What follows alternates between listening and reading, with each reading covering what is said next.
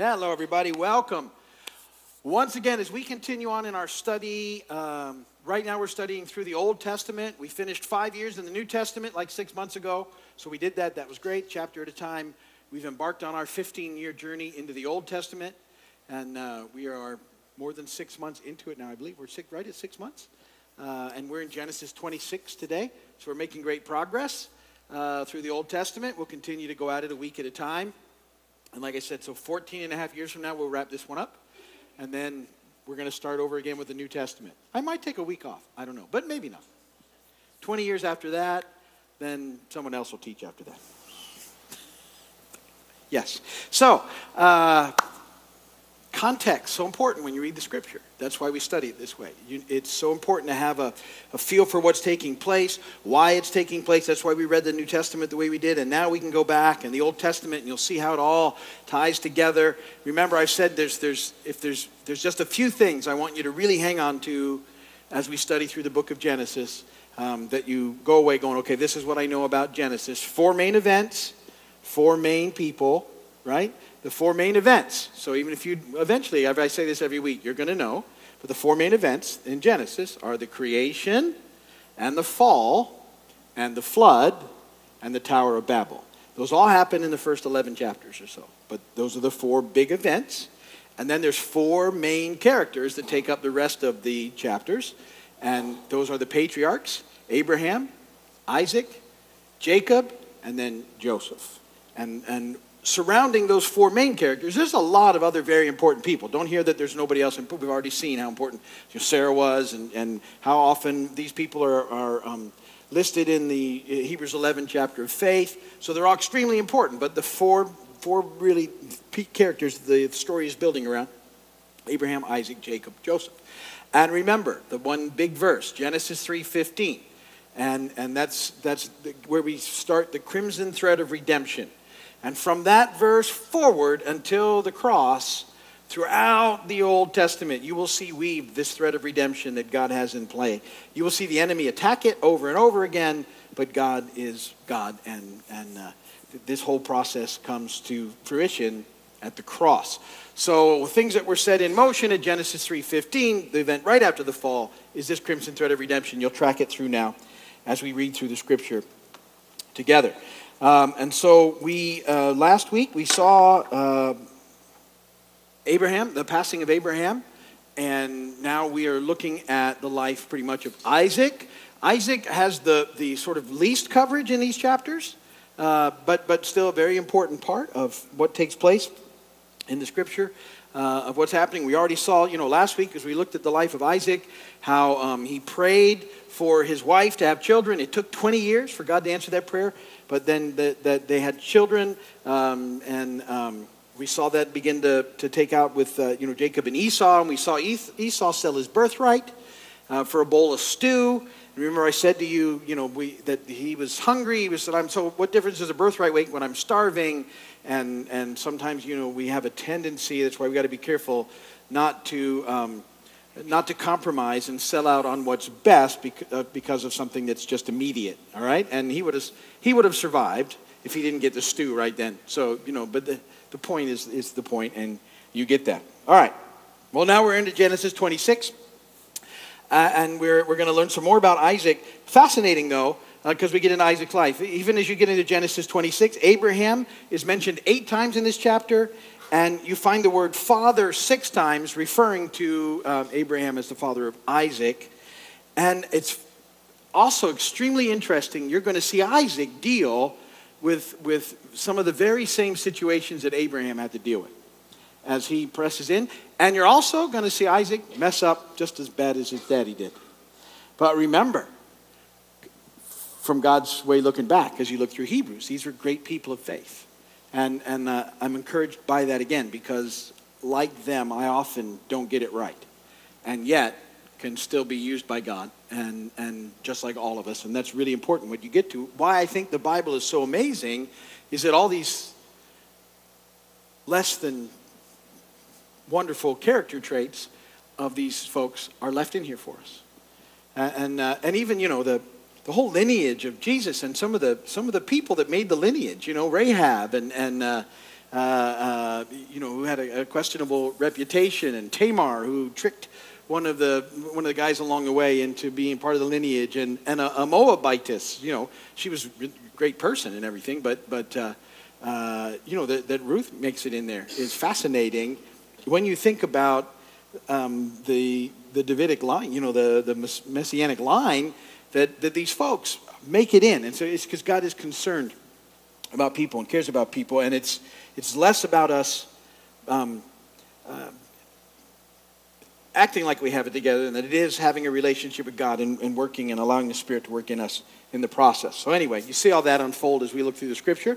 Now, if you'll remember, when Abraham arrived in Canaan, one of the first things he encountered was a famine in the land, and his response, his solution was to leave the place that God had told him to go to and go to Egypt. That was Abraham's sort of movement. And this example, unfortunately, sets a pattern for his descendants. And they are prone to imitate Abraham's decisions, the good ones and the bad ones. That's amazing, right? You think about those of you that have kids. They get your good stuff and they get your less than good stuff, and you see it play out, and you hate it when you see the bad stuff because you know where it came from too. You'll go, and then you go, oh, that was me. So we have to trust in the Lord and all that, and that God is a redeemer and filled with grace and mercy and helps us and uses those things. But one of the things you need to learn, again, and Isaac will find this out in the course of his life, as Abraham did after he'd messed up enough, that the safest place in the world to be is in the will of God. The absolute safest place you will ever be is in the will of God. Even when things look bad, circumstances, if you're in the will of God, that's where you need to be. And if God certainly tells you to go and do, that's what you do. But these guys were abandoning the place where God had told them to be because of circumstance. And it's sort of like when we start to doubt, we're sort of like, how can I get out of this? And when we're really walking the way we should, it's more like, what can I get out of this? Like, what can I learn from it? What's God going to show me? This is such an opportunity for God to move in ways that I can't even imagine yet, and kind of hanging in there. Not that we always get that right, but that's the idea. So Isaac faces the same problem almost immediately, famine. And so he picks up and leaves the land that promised to them, and he goes to Gerar, which is the capital city of the Philistines. And he gets help from Abimelech. They were probably at this time Isaac and Rebekah were living about 75 miles to the south and west of this part of the Philistine, the Gerar. And so they make this trek, and they're also at that point in time very close to Egypt too. So it's almost like he was going to go back to Egypt too, but they don't go quite that far. But they go to the Philistines, and God allows them to stay there, and part of it is that he was ultimately, they would possess all those lands, but it was really about God approving it, and ultimately he does. He blesses Isaac for Abraham's sake, but there's a lot of issues that happen even in that. So again, we're very fortunate that God uses our messes, but sometimes our messes cause messes that we have to deal with. And it's not that God's still not with us and loves us. It's just now we got some messes that we got to deal with. And so, God uses situations and opportunities, even some of the stuff that we shouldn't do. They'll always help us grow and move in the right direction if we'll let him. So here's what happens. As Isaac flees, what we're going to read about, he puts himself in almost the exact situation that Abraham had put himself into, and he turns, just like Abraham did, to deception to deal with it. So what's similar is that you'll find when we read that he lies about who Rebekah is, because he's afraid that because she's beautiful, that this King Abimelech will kill him in order to take her. And so he says the same. He does the exact same thing that Isaac did with Sarah. Don't tell him you're my wife, and it's a big problem. And so again, what I want you to see is his fear overwhelmed his faith, And again, last chapter, remember, Isaac prayed, God, you're God. You can certainly open Rebekah's womb so that we can have children. He had tremendous faith for that. And now another opportunity to exhibit it, and instead he chooses deception. And we have to be careful. I'm not judging Isaac, because we'll all deal with this all the time. When we face difficulties, Isaac was tempted to run and to lie, and that's not something that we all have to deal with sometimes. So we need to be aware of that. All right, you'll see all that happen in this Genesis 26, beginning in verse 1. I'll read it all to you. We'll talk about it a little bit on the other side of the reading. I'll be reading out of the New International Version. That's what will be up on the screen. You can follow along in your Bibles, whatever translation that might be. Beginning in verse 1, now there was a famine in the land, besides the earlier famine of Abraham's time. And Isaac went to Abimelech, king of the Philistines, in Gerar. The Lord appeared to Isaac and said, do not go down to Egypt. Live in the land where I tell you to live. Stay in this land for a while. I'll be with you and will bless you. For to you and your descendants I will give all these lands and will confirm the oath I swore to your father Abraham. I will make your descendants as numerous as the stars in the sky and will give them all these lands. And through your offspring all nations on earth will be blessed. Because Abraham obeyed me and kept my requirements, my commands, my decrees, and my laws. So Isaac stayed in Gerar. When the men of that place asked him about his wife, he said, she's my sister. Because he was afraid to say, she is my wife. He thought the men of this place might kill me on account of Rebekah, because she is beautiful. When Isaac had been there a long time, Abimelech, king of the Philistines, looked down from a window and saw Isaac caressing his wife Rebekah. So Abimelech summoned Isaac and said, she is really your wife. Why did you say she's my sister? And Isaac answered him, because I thought I might lose my life on account of her. Then Abimelech said, what is this you have done to us? One of the men might well have slept with your wife, and you would have brought guilt upon us. So Abimelech gave orders to all the people, anyone who molests this man or his wife shall surely be put to death. Isaac planted crops in that land, and the same year reaped 100-fold, because the Lord blessed him. The man became rich, and his wealth continued to grow until he became very wealthy. He had so many flocks and herds and servants that the Philistines envied him. So all the wells that his father's servants had dug in the time of his father Abraham, the Philistines stopped up, filling them with earth. Then Abimelech said to Isaac, move away from us. You have become too powerful for us. So Isaac moved away from there and encamped in the valley of Gerar and settled there. Isaac reopened the wells that had been dug in the time of his father Abraham, which the Philistines had stopped up after Abraham died, and he gave them the same names his father had given them. Isaac's servant dug in the valley and discovered a well of fresh water there. But the herdsmen of Gerar quarreled with Isaac's herdsmen and said, the water is ours. So he named the well Esek, because they disputed with him. Then they dug another well, but they quarreled over that one also, so he named it Sitnah. He moved on from there and dug another well, and no one quarreled over it. And he named it Rehoboth, saying, now the Lord has given us room, and we will flourish in the land. From there he went up to Beersheba. That night the Lord appeared to him and said, I am the God of your father Abraham. Do not be afraid, for I am with you. I will bless you, and will increase the number of your descendants for the sake of my servant Abraham. Isaac built an altar there and called on the name of the Lord. And there he pitched his tent, and there his servants dug a well. Meanwhile, Abimelech had come to him from Gerar with Ahuzath, his personal advisor, and Phicol, the commander of his forces. Isaac asked them, why have you come to me, since you were hostile to me and sent me away? And they answered, we saw clearly that the Lord was with you. So we said, there ought to be a sworn agreement between us and you. Let us make a treaty with you that you will do us no harm, just as we did not molest you, but always treated you well and sent you away in peace. And now you are blessed by the Lord.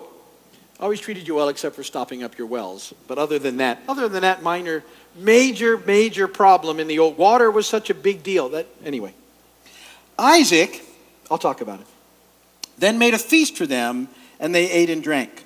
Early the next morning, the men swore an oath to each other. Then Isaac sent them on their way, and they left in peace. That day Isaac's servants came and told him about the well they had dug. They said, we have found water. He called it Sheba. And to this day the name of the town has been Beersheba.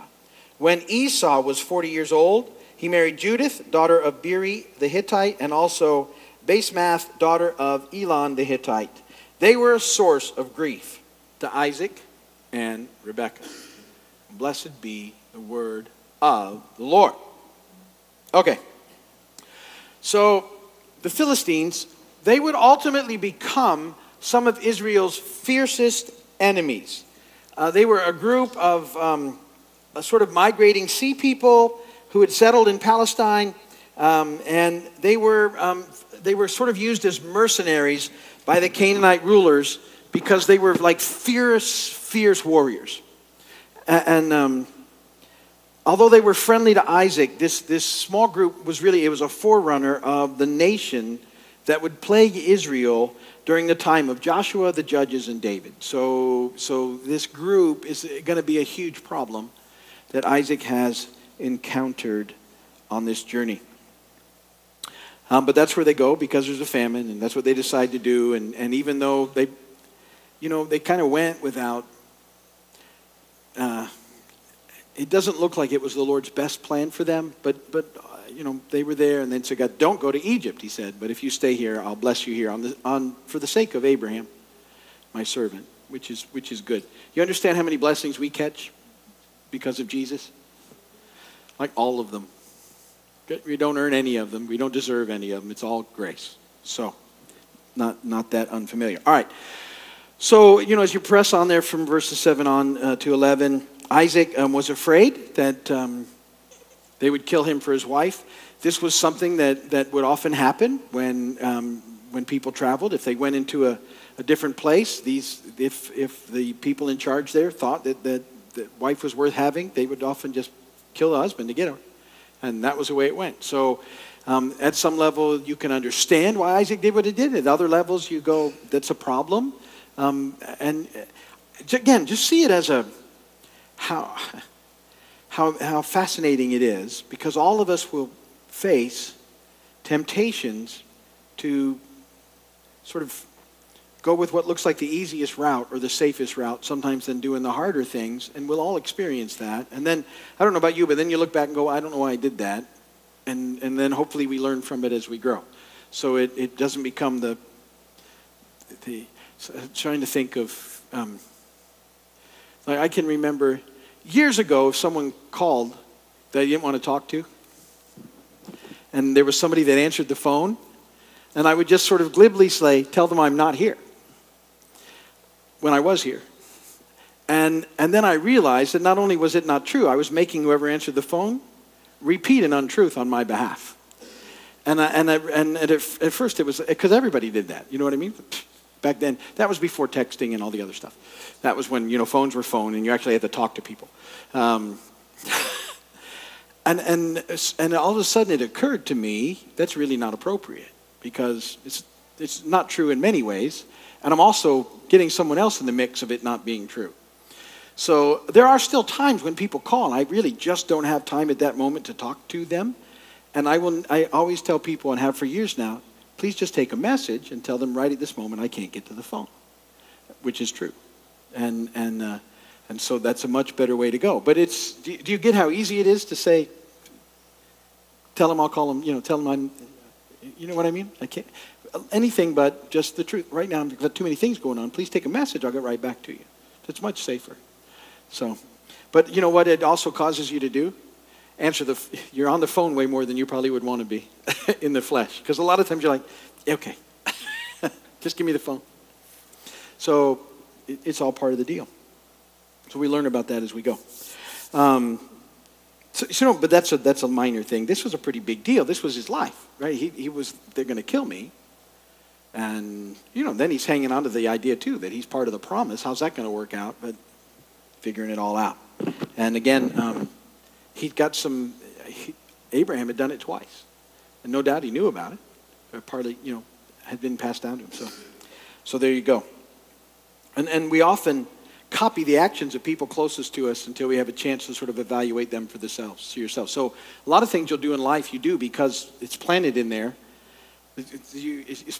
Especially when you first come into this walk, you will find yourself a lot of times working off of old tapes that you used your whole life, and you go, I don't think I processed that through better material.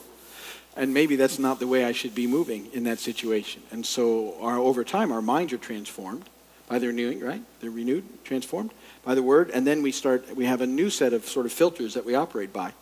That's very important. But up until then, you're dealing with old stuff. Then some of it's not so good, at least in my experience. But God does, in verse 12, he keeps his promises to bless Isaac. And Isaac prospered. I mean, in this land, he said he got 100-fold return that first year on the stuff that he planted. That's a big deal. And so the Philistines got jealous because everything that Isaac did seemed to go all right. And so what they did was they filled his wells with dirt.